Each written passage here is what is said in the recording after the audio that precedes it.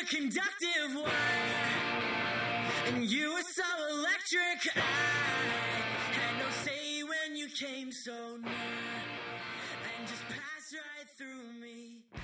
Hey everyone, welcome to Geekdom is Back, and I'm joined by a brand new guest today. That seems to be a theme of 2020 here, but I am joined by A.L. Levy to discuss Sicario. A.L., how are you doing? Very, very good. How are you doing? Not bad. Just doing lots of podcasts, as I know you are too. Yeah, well, I just posted something. I basically was asking people if their life in quarantine is any different than their life out of quarantine, and mine's really not that different. So I'm just podcasting more because I know people are home, but how different is it for you? Honestly, the only thing that I'm not doing is going to the movies or to the library, like the nerd that I am. So I just, read books at home and watch movies at home instead now. Libraries still exist? Yes, apparently. I had no idea. I'm completely serious. I had no idea. Like, do they rent books or is it all digital? Like, how does... They do both. All right. How do you feel about digital books? I've had a Kindle for like 5 years now, so I will read any book any way you give it to me. Okay, got it. Yeah, I don't understand why people aren't cool with that. I used to remember traveling with 15 books in my bag, and it just sucked. I like having it all on a phone now. Yeah, I mean, I'm guilty of having a ginormous book collection. I know video wasn't working here, but if it had been working, you would have seen like the massive amount of books behind me. So I kind of use it as a noise dampener for when I podcast. It works. It does, actually. Bookcases are actually good diffusers. Yeah, that's why I put 5 of them in here. I was like, I have enough books to fill all 5, so... Yeah, it's the uneven surfaces created by all the books. That's why it works. The more you know. So if anyone wants to podcast in a room that is not ideal, just stack books all around you. Yeah, just do anything to make the walls uneven, basically. Because, the books will be stacked with random lengths, and they're never going to actually all be sticking out the exact same amount, which will make the sound bouncing off of them go in random directions. So it helps. Yeah. Well, let's dive into some movie talk here. All right. Before we dive into Sicario, though, I do want to talk a little bit about Prisoners, because when we were figuring out what we wanted to talk about, you mentioned that I should watch Prisoners before watching Sicario, so I went ahead and did that. What was your reasoning behind wanting me to watch that one as well? Well, because I think that Denis Villeneuve is an incredible director, and I think to get a feel for his work as a whole, I think is important if you're going to talk about Sicario. Because if you don't know his work, you might think of Sicario as like more of an action movie kind of, or a thriller, which it is. But if you know more of his body of work, see that there are kind of more like really intense art films. Sicario is just one more in a line of those, basically. So really just for context. Right. I had watched Arrival before, so I was familiar with at least one piece of his work. So to just have a few under my belt now, it seems like it kind of, like you said, comes together and you see the bigger picture behind the work he does. But Prisoners was a great watch. I watched it on HBO, and it should still be up there for anyone who wants to check that out if you are bored and need a new movie to watch, even though it's not super new. But Sicario is one that really grabbed my attention pretty much right off the bat, because it's so intense the entire time. You're just kind of like, oh, I literally cannot look away from this. Yeah, it's intense, and it's also super, super dark without being cheesy. Sometimes when movies are trying to be dark, they will, they'll get campy or something, but this one has just this super authentic darkness to it that I personally love. I love that in art. And then also the other thing about it is I kind of grew up in Mexico part of my youth, and there's something super authentic about it.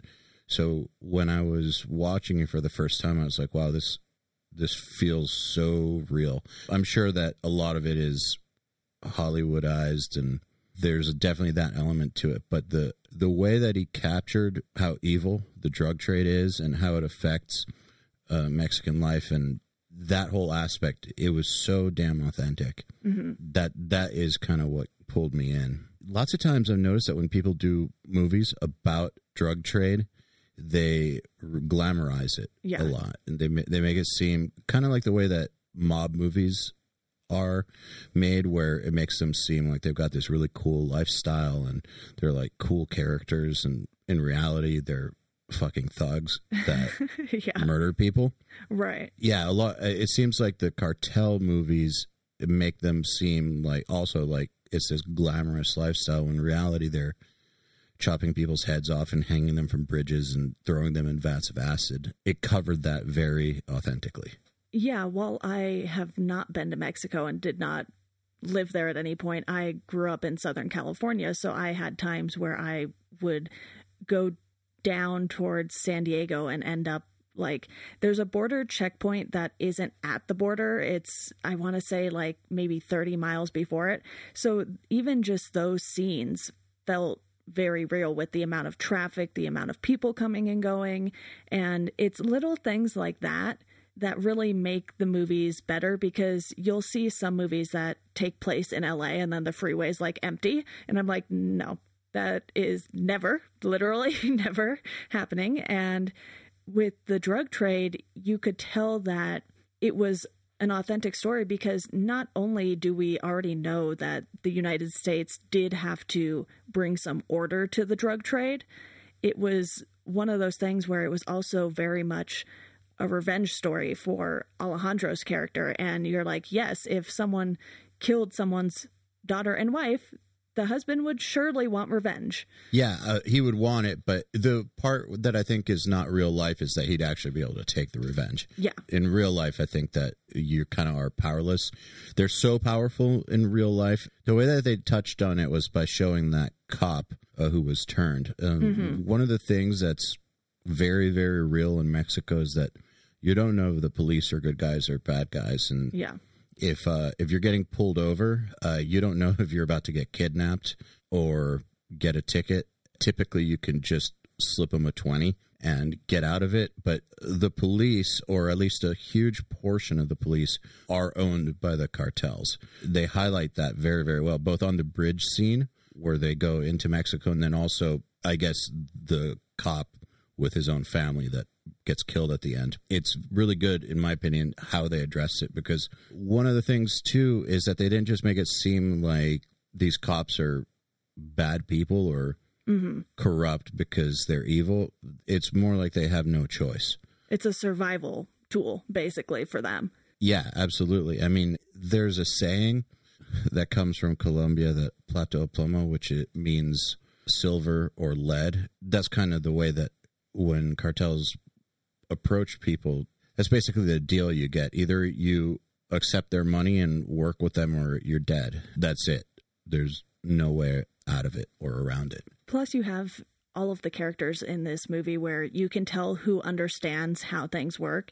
And then you have characters like Kate, who clearly have spent so much time working on other types of cases that she really doesn't grasp just what it is going to be like. You can't just get rid of the drug cartel. Sometimes you have to just make it to where it is manageable.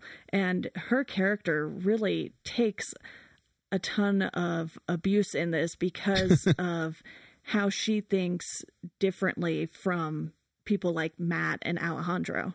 Yeah, actually, I think Kate is one of the best female leads I've seen ever, maybe because there's something about her that's so realistic in the fact that she's a very strong-minded person, but it's not like she's gonna start like shooting fire or be able to beat up like 8 dudes at once. Like, it's very, very real the way that she basically gets handled in the movie. And I think that they're using her to illustrate the moral ambiguity of the whole topic, because I think that everybody involved on the good side obviously would love it if you could just do things by the book, make the cartels go away, like bust them like drug dealers, and that's that. But it's impossible. There's no way. They basically are more powerful than the government in some ways in Mexico.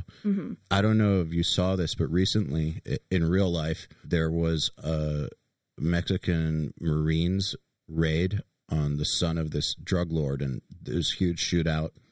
It's on video, and basically they caught him at some house and they got him to come out the door and he made a phone call and then they let him go. It's all on video. Wow. Like that shit is totally real. And I think that the idea of doing things for the greater good, and whatever the greater good is, involves having to bend rules sometimes.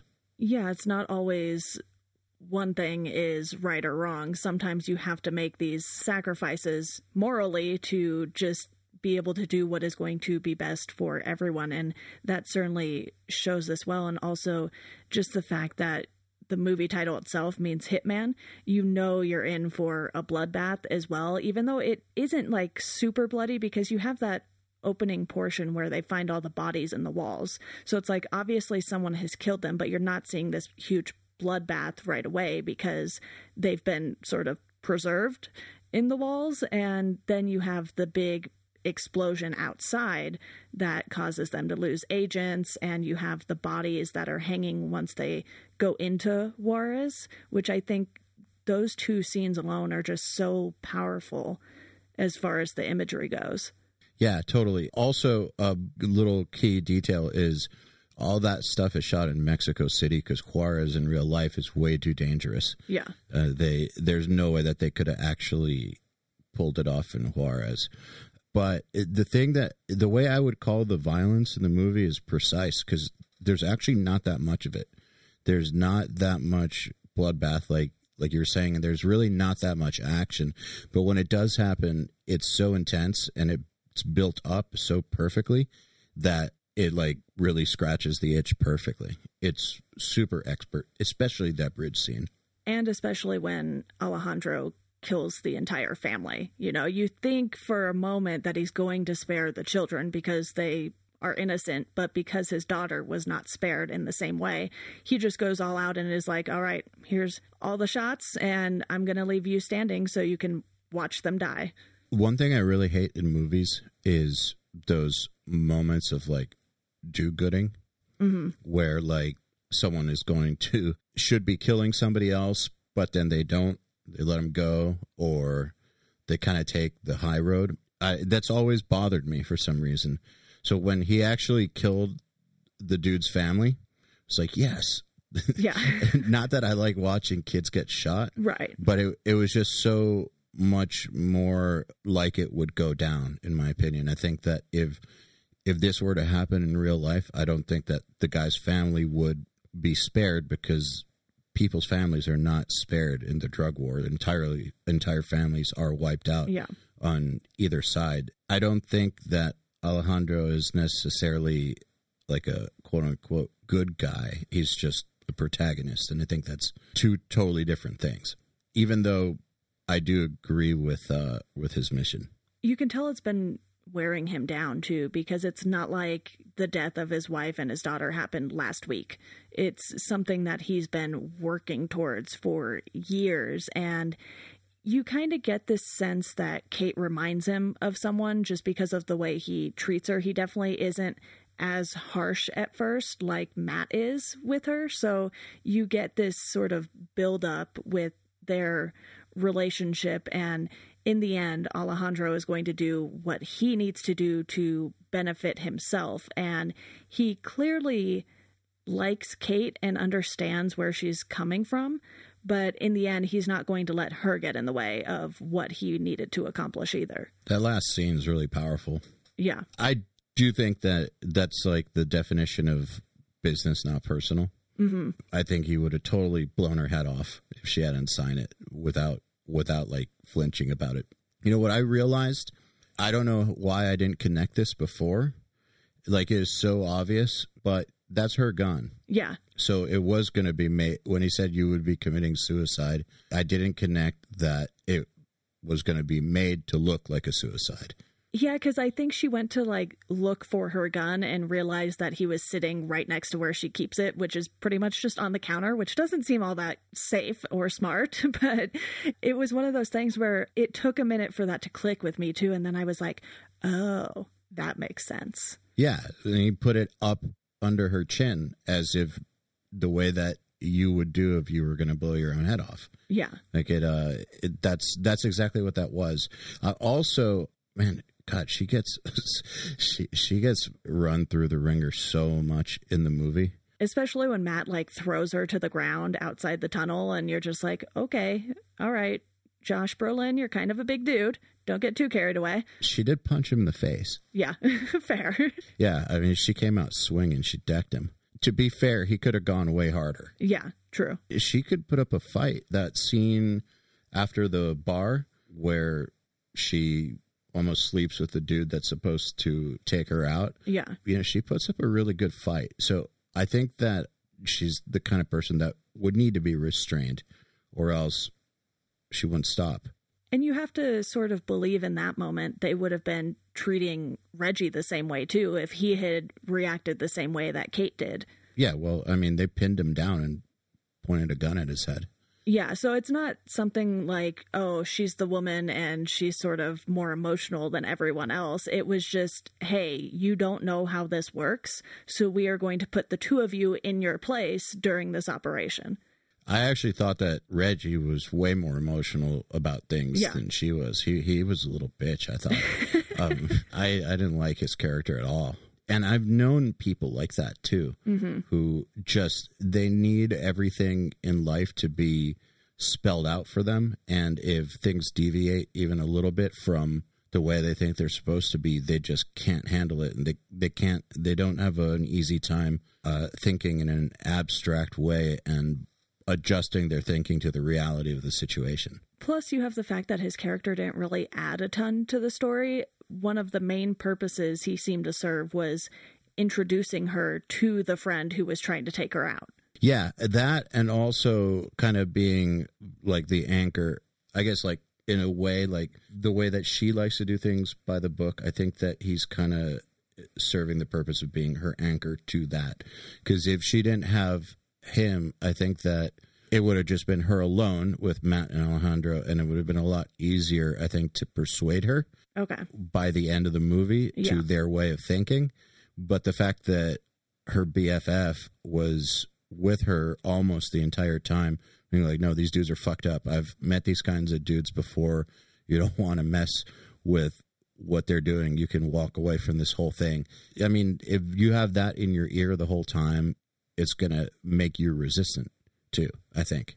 Yeah, and she's a pretty stubborn character already. You can tell because of how she likes to do things. And you also can tell that the two of them spend a ton of time together because she's just changing, coming out of the bathroom or shower or whatever. And he's like, girl, we need to get you a new bra kind of thing. And you can tell that they've just spent so much time together. It's not even a romantic thing. It's just like, okay, you need to get your life together. Yeah, he's basically there to illustrate where she's at, I think. Because there's no other way that we would really know that they picked her because she's mentally vulnerable.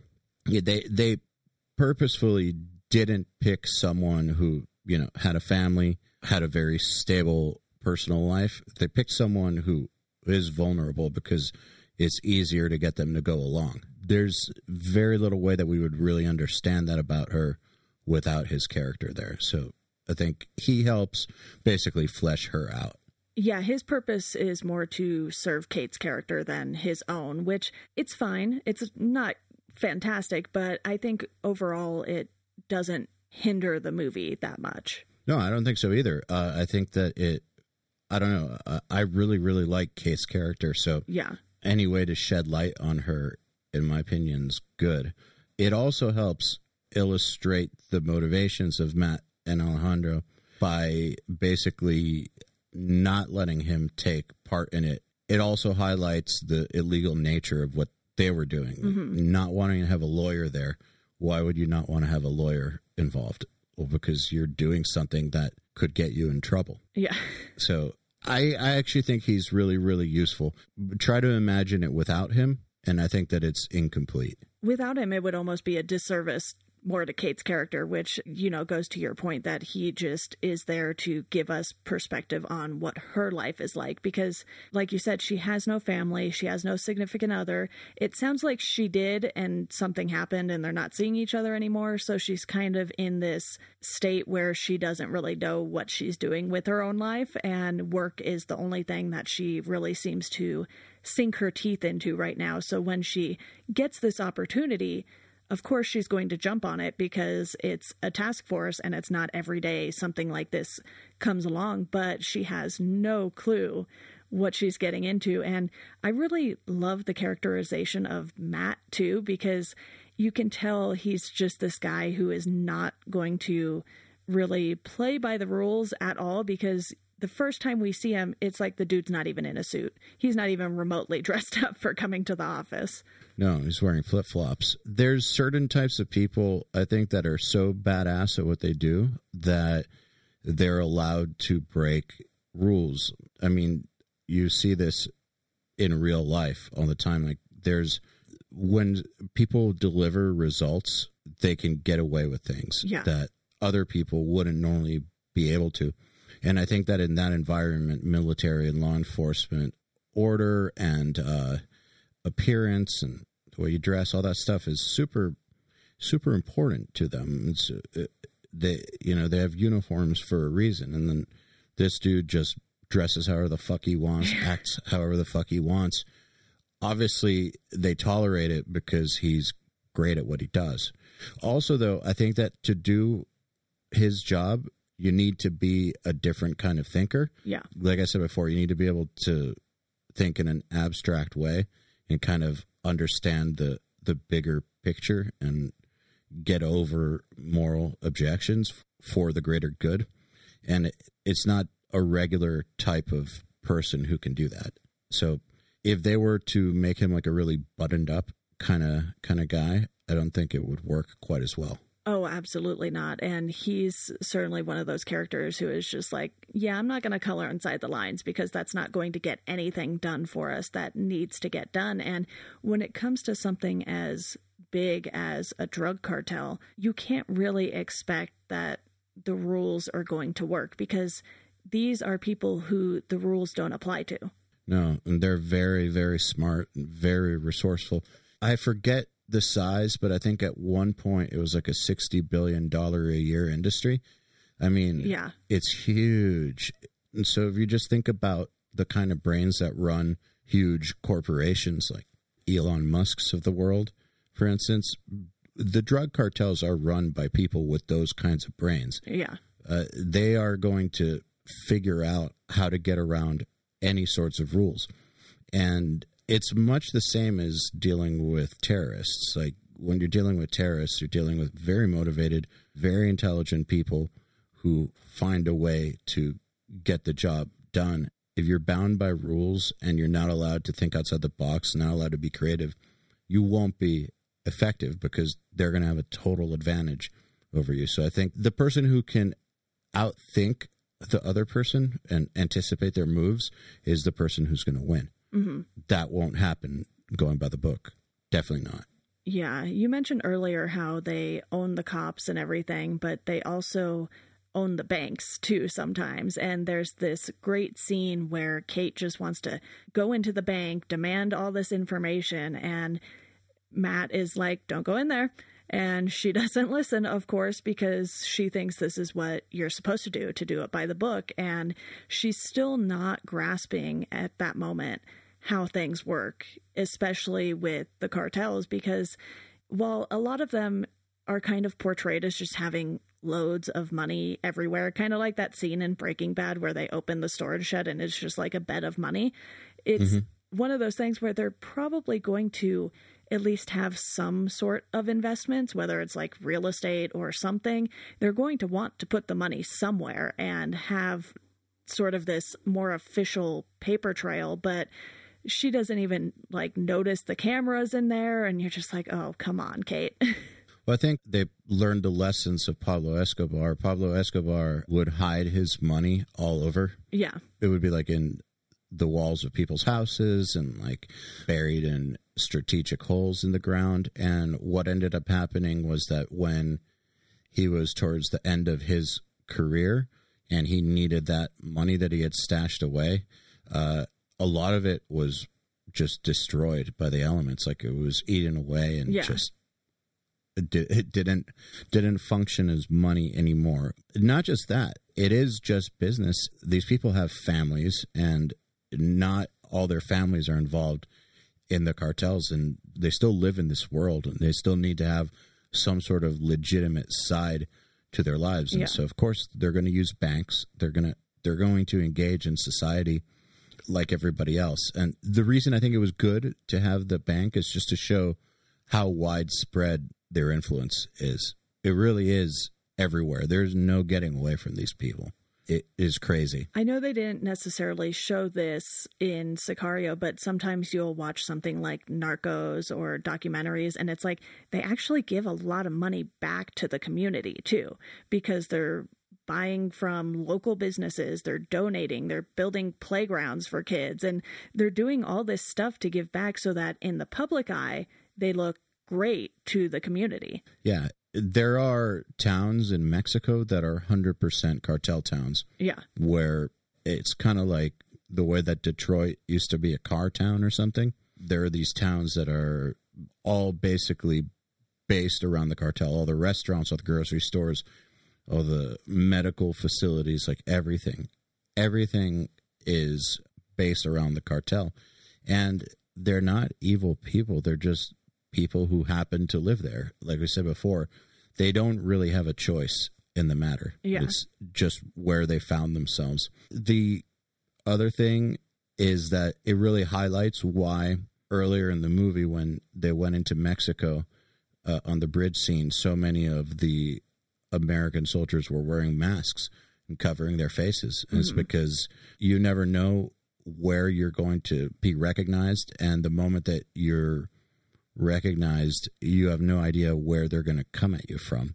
It could be from a friend of yours or a colleague, like it was in Kate's case. That dude that tried to take her out was a cop that she had met before, actually.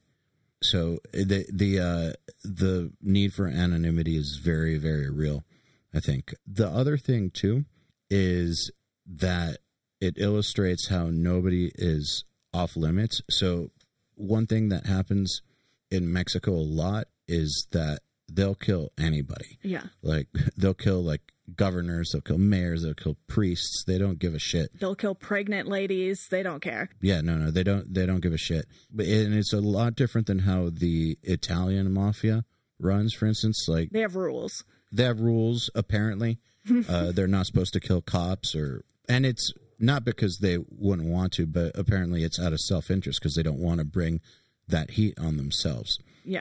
But in the case of cartels, nobody's safe. From everything I've seen, absolutely nobody's safe. That's what makes the cartels truly terrifying, too, because with the mob, it's like, they would have stores paying their protection fees and everything, and as long as you paid, everything was good. But with the cartel, you could just piss someone off and you're done for. That, and also, from what I understand too, with the mafia, there aren't really massacres. It's more like specific hits. They have rules of only going for people that are involved. But in Mexico, you could just be at a restaurant and someone will just walk in and shoot up the entire place. Mm-hmm. It's a normal thing that happens in some towns.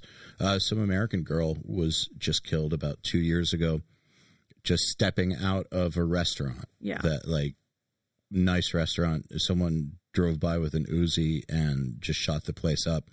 This happens pretty frequently. They'll do it in schools. They'll do it in bars. They'll do it in restaurants. They don't give a fuck. And collateral damage is not a consideration, which that's the part that blows my mind. Right.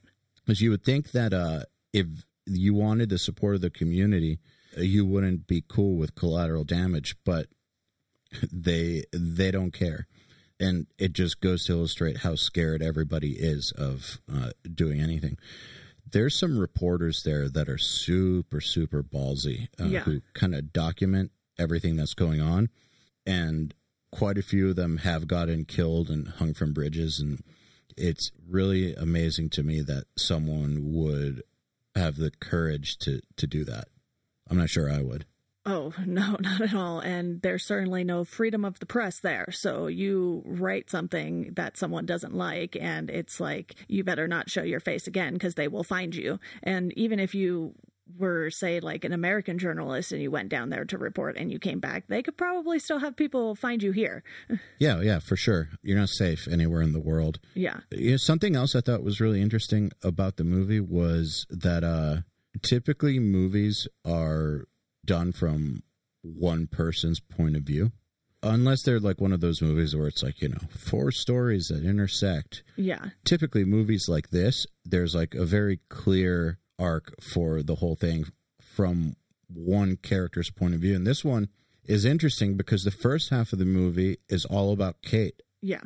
And then it shifts, and then it's all about Alejandro for the second half. And Kate is almost like a side character from that point forward. That is very clever, though, on their part, because you kind of think that Kate's just going to be prominent the entire time, and then they kind of move her over to the side after she's used as bait, really, and you get this sense that maybe her story isn't going to be wrapped up, but by the end of it, they bring Alejandro back to have that final scene with her, and you're like, okay, these two people, while they might not agree on everything, they're going to leave sort of on the same page. And you have that moment where she grabs her gun and runs out to her balcony, and she has the chance to shoot him.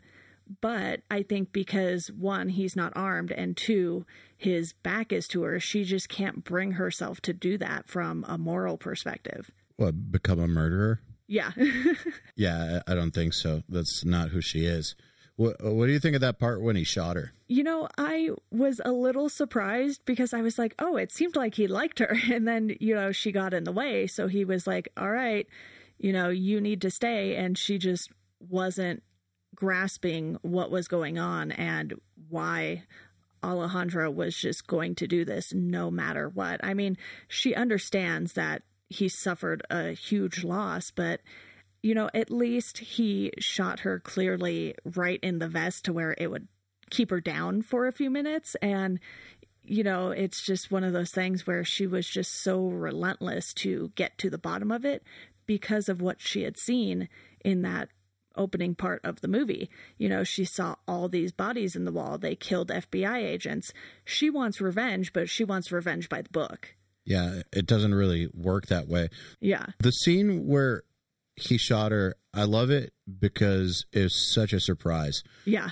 The violence in the movie, it's like so sudden, always. Like every single scene with violence is like, it's super quick, it's super deadly, and it's surprising. In the way that it's so savage, it doesn't play by normal movie rules. Like, I'm sure that you're not surprised very much when you see a thriller or an action movie by how the action sequences go, even if they're impressive. I'm sure that actually getting surprised is rare, right? Yeah. That was the thing. Like, I like thrillers, but I get bored really, really easy, and I can usually see things coming a mile away. And I didn't in this one. That's something that I really, really liked. Also, the attention to detail was so good. For instance, the torture scene. Yeah. There's torture scenes in lots of movies, and waterboarding scenes, like that's done all the time. But yeah, they even have lots of scenes where cameras are turned off in movies, and it's like super overt. But the way that they showed the camera being turned off in this torture scene was so subtle, like it was out of focus. And just like a little red blip off in the distance. Yeah.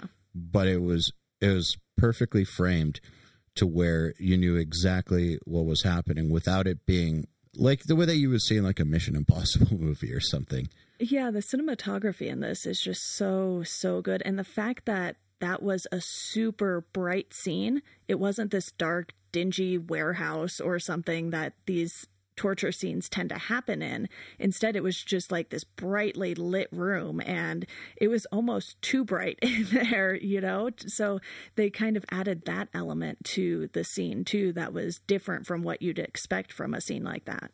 Yeah, there's nothing dingy about it at all. It was almost kind of humorous. Yeah. The way it was done. It made it seem that much more real because everybody knew what was going on. This wasn't like some black site where only a select few people were aware of it. I mean, this was happening right there in their police station. Dude is getting tortured at the end. Yeah. I think that it illustrates that there are some sections of, or entire groups of people working on this who are totally cool with bending rules in order to get the job done. Also, another thing that I thought was really, really well done with the cinematography was showing the border. Yes. In those drone shots. Because it basically shows that the border is like a completely arbitrary thing. The landscape is exactly the same on both sides. Yeah, it does. There's no real differentiation between Mexico and the U.S. I think that that's what those border scenes are showing, is kind of that it's all the same thing. I think we have the tendency to think that it's a problem that is only over there. Yeah. It's not here. I'm pretty sure that he was trying to show that the problem is everywhere, and it's exactly the same no matter where you are. And that's important because going into Mexico was a big theme. Like, you're not allowed to go in. You can't go. We can't operate over there. But then he's showing these aerial shots where there's no difference between Mexico or the U.S. in this fight. So it's showing that Kate's point of view is actually kind of stupid, or naive. Naive's a better word. Yeah. Yeah, like she thinks that it operates differently across the border or something because that's what she was taught. So I do think that her being naive is a very big theme. I wonder, though, if at the end she does move to a small town and get out of the fight, or I wondered if she would continue the fight. Yeah, because she's not in the second movie, right? No, she's not. Okay. But I'm not sure. But it's also a different director. Okay. Yeah. That would be interesting if they just sort of release a little tidbit like, you know, here's what happened to her. Because you're left kind of wondering, is she going to be stubborn and stay? Is she going to listen and move to some small town? And because she's still an FBI agent by the end of this, it's one of those things where she does have options. You know, she could go to New York for all we know and go work there and be in a totally different division. But I think given what we had seen of the character the entire time, she's not going to just give up that easily necessarily. Yeah, I agree. However, I agree with Alejandro that she's not built for it. Yeah. I don't really believe that people's basic nature changes. I think you kind of are who you are. If you're not able to think outside the box, you're not going to just suddenly start. Yeah. It's a certain type of person.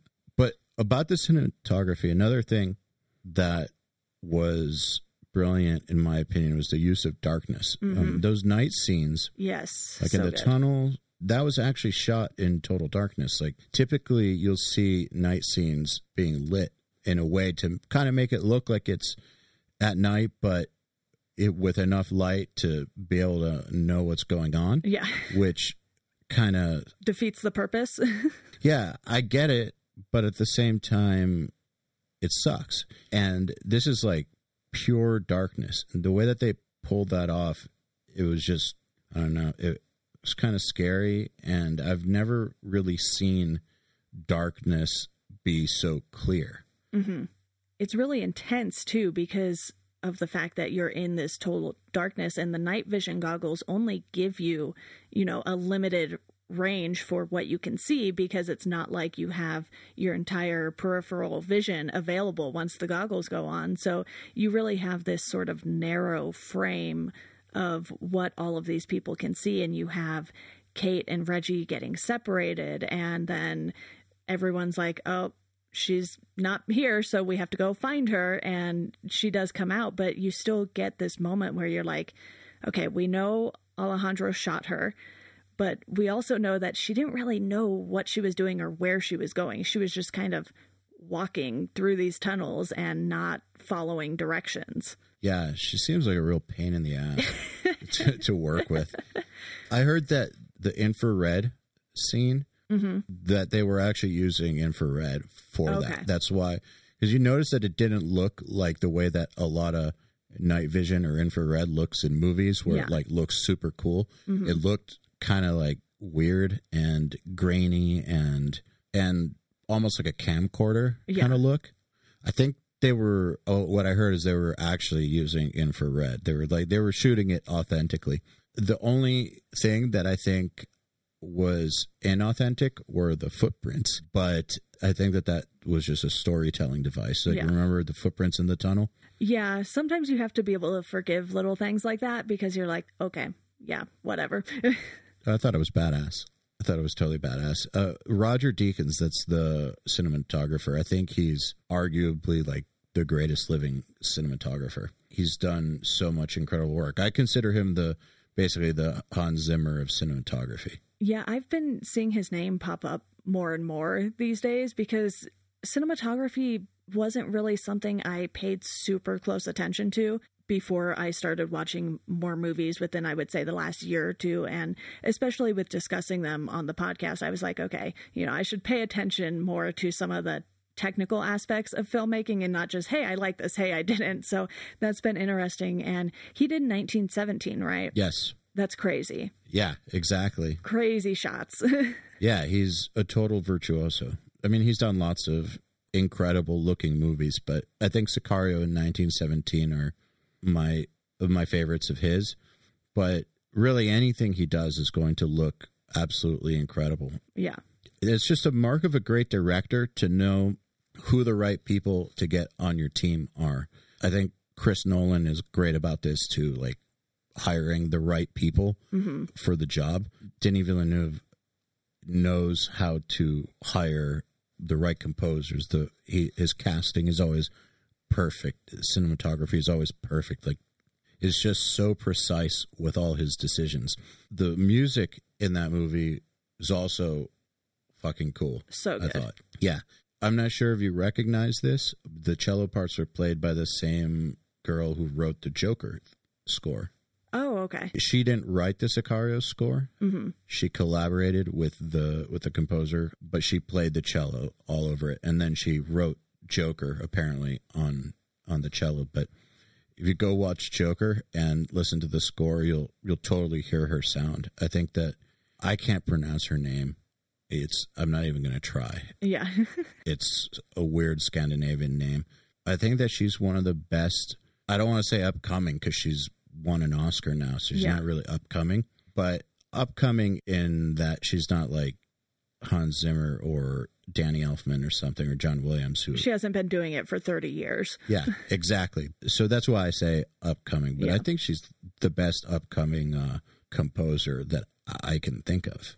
I imagine she'll be getting a lot of work on some really great movies after her performance in this and with Joker, because while I wasn't a huge fan of everything Joker did, the score was just so well done that you couldn't say anything bad about it at all. And even in this, it just was something that impacted your emotions while you were watching it. And I think that's when scores really shine, because there are certain movies that are so tense I have to remember to breathe during them. And I felt like there were a lot of moments in this that were like that, especially the scene where Alejandro's in the car with the cop and they're pulling over, the rich guy who is supposedly not someone you're supposed to pull over. And you just get this tension with what's happening in the scene, but also with the music.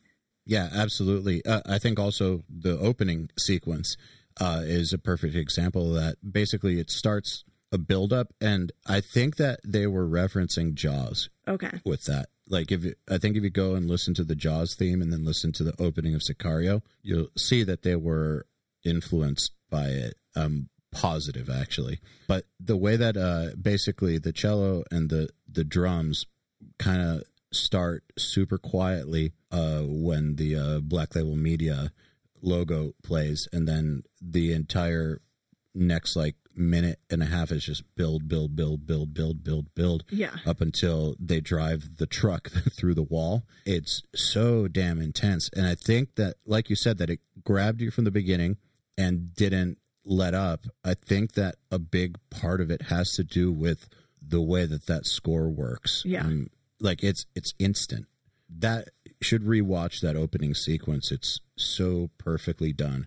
I've come to notice that what I like out of a score is that I don't consciously notice it.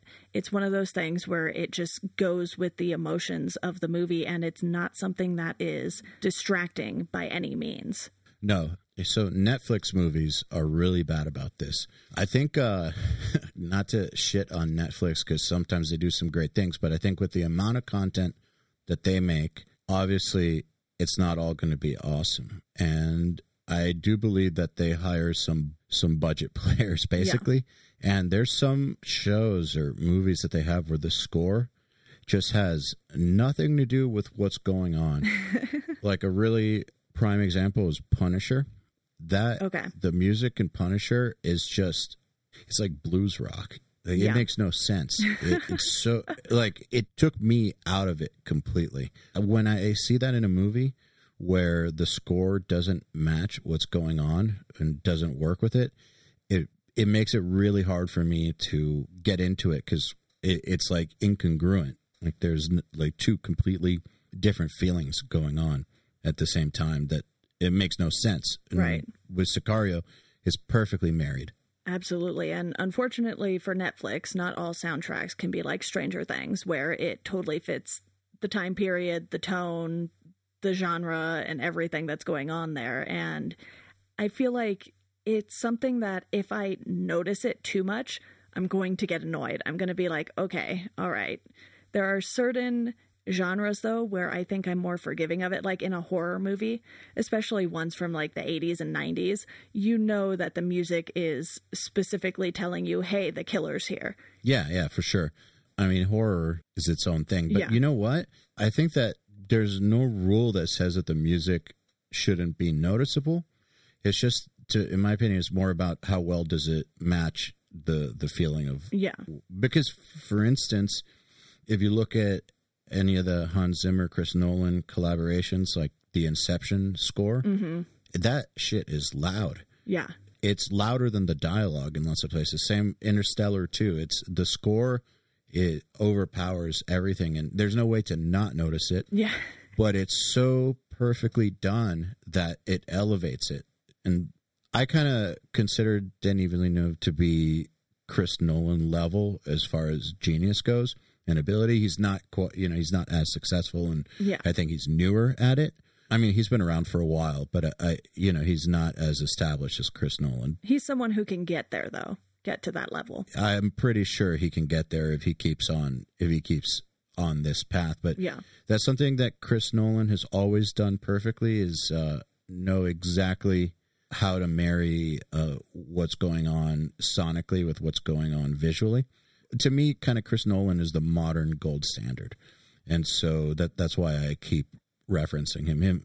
Chris Nolan and Hans Zimmer, to me, are the gold standard. And so when I see something that matches up to their work, I'm like, all right, this director is incredible. Yeah. Well, do you have any other final thoughts about Sicario before we wrap up here? Bridge sequence.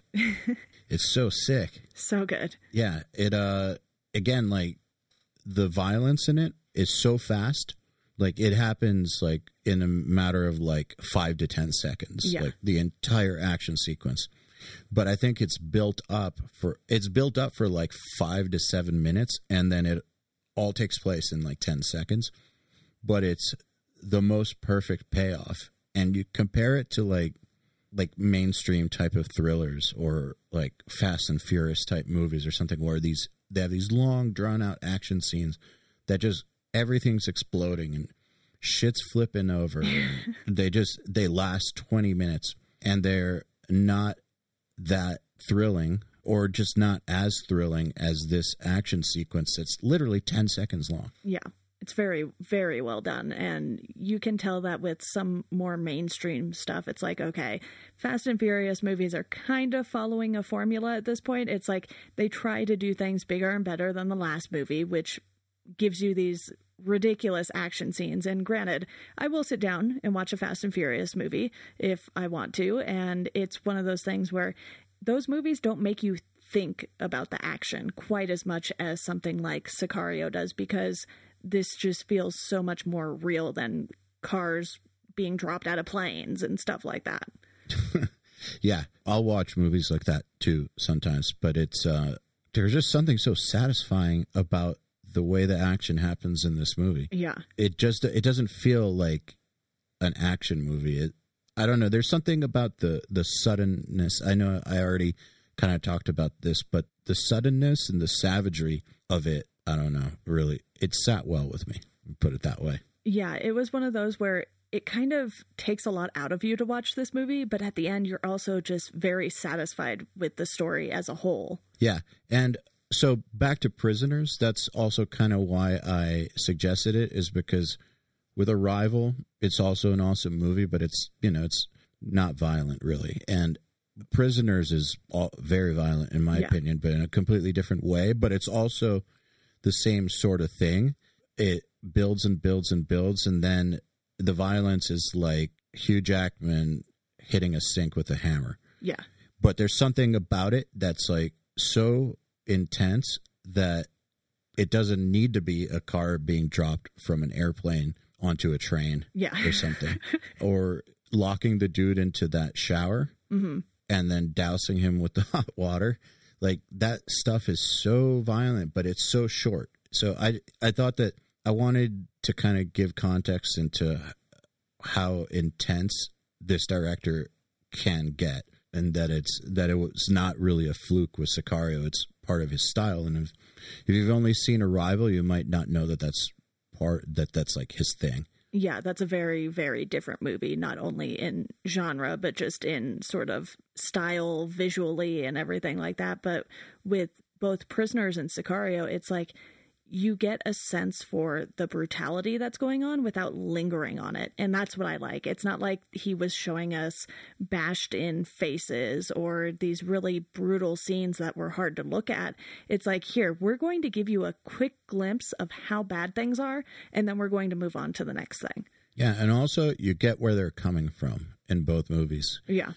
Like, the things that the protagonists do are horrible in both movies. Like, Alejandro's killing a family. Hugh Jackman's character is locking a guy in a shower and then burning him. Mm-hmm. They're horrible things, but you totally get it. Of course, that's what they're doing. Yeah. That's like, what else would they do in that scenario?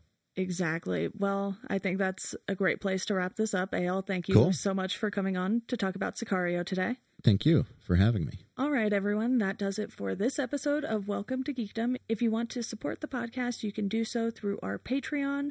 You can sign up for $1 a month. That'll get you a thank you on the show. $2 a month, you get to pick a topic that myself and a guest will discuss on the show. For $5 a month, you can join the Welcome to Geekdom Slack group, where you can talk to myself and various guests who have been on the show. If you want to follow us on socials, you can do so at GeekdomPod on Twitter and at Welcome to Geekdom on Instagram and Facebook. If you feel inclined, please do give us a review on iTunes, Google Podcasts, wherever you listen. It really does help the show. And as always, thank you for listening, and we hope you enjoy the rest of your day.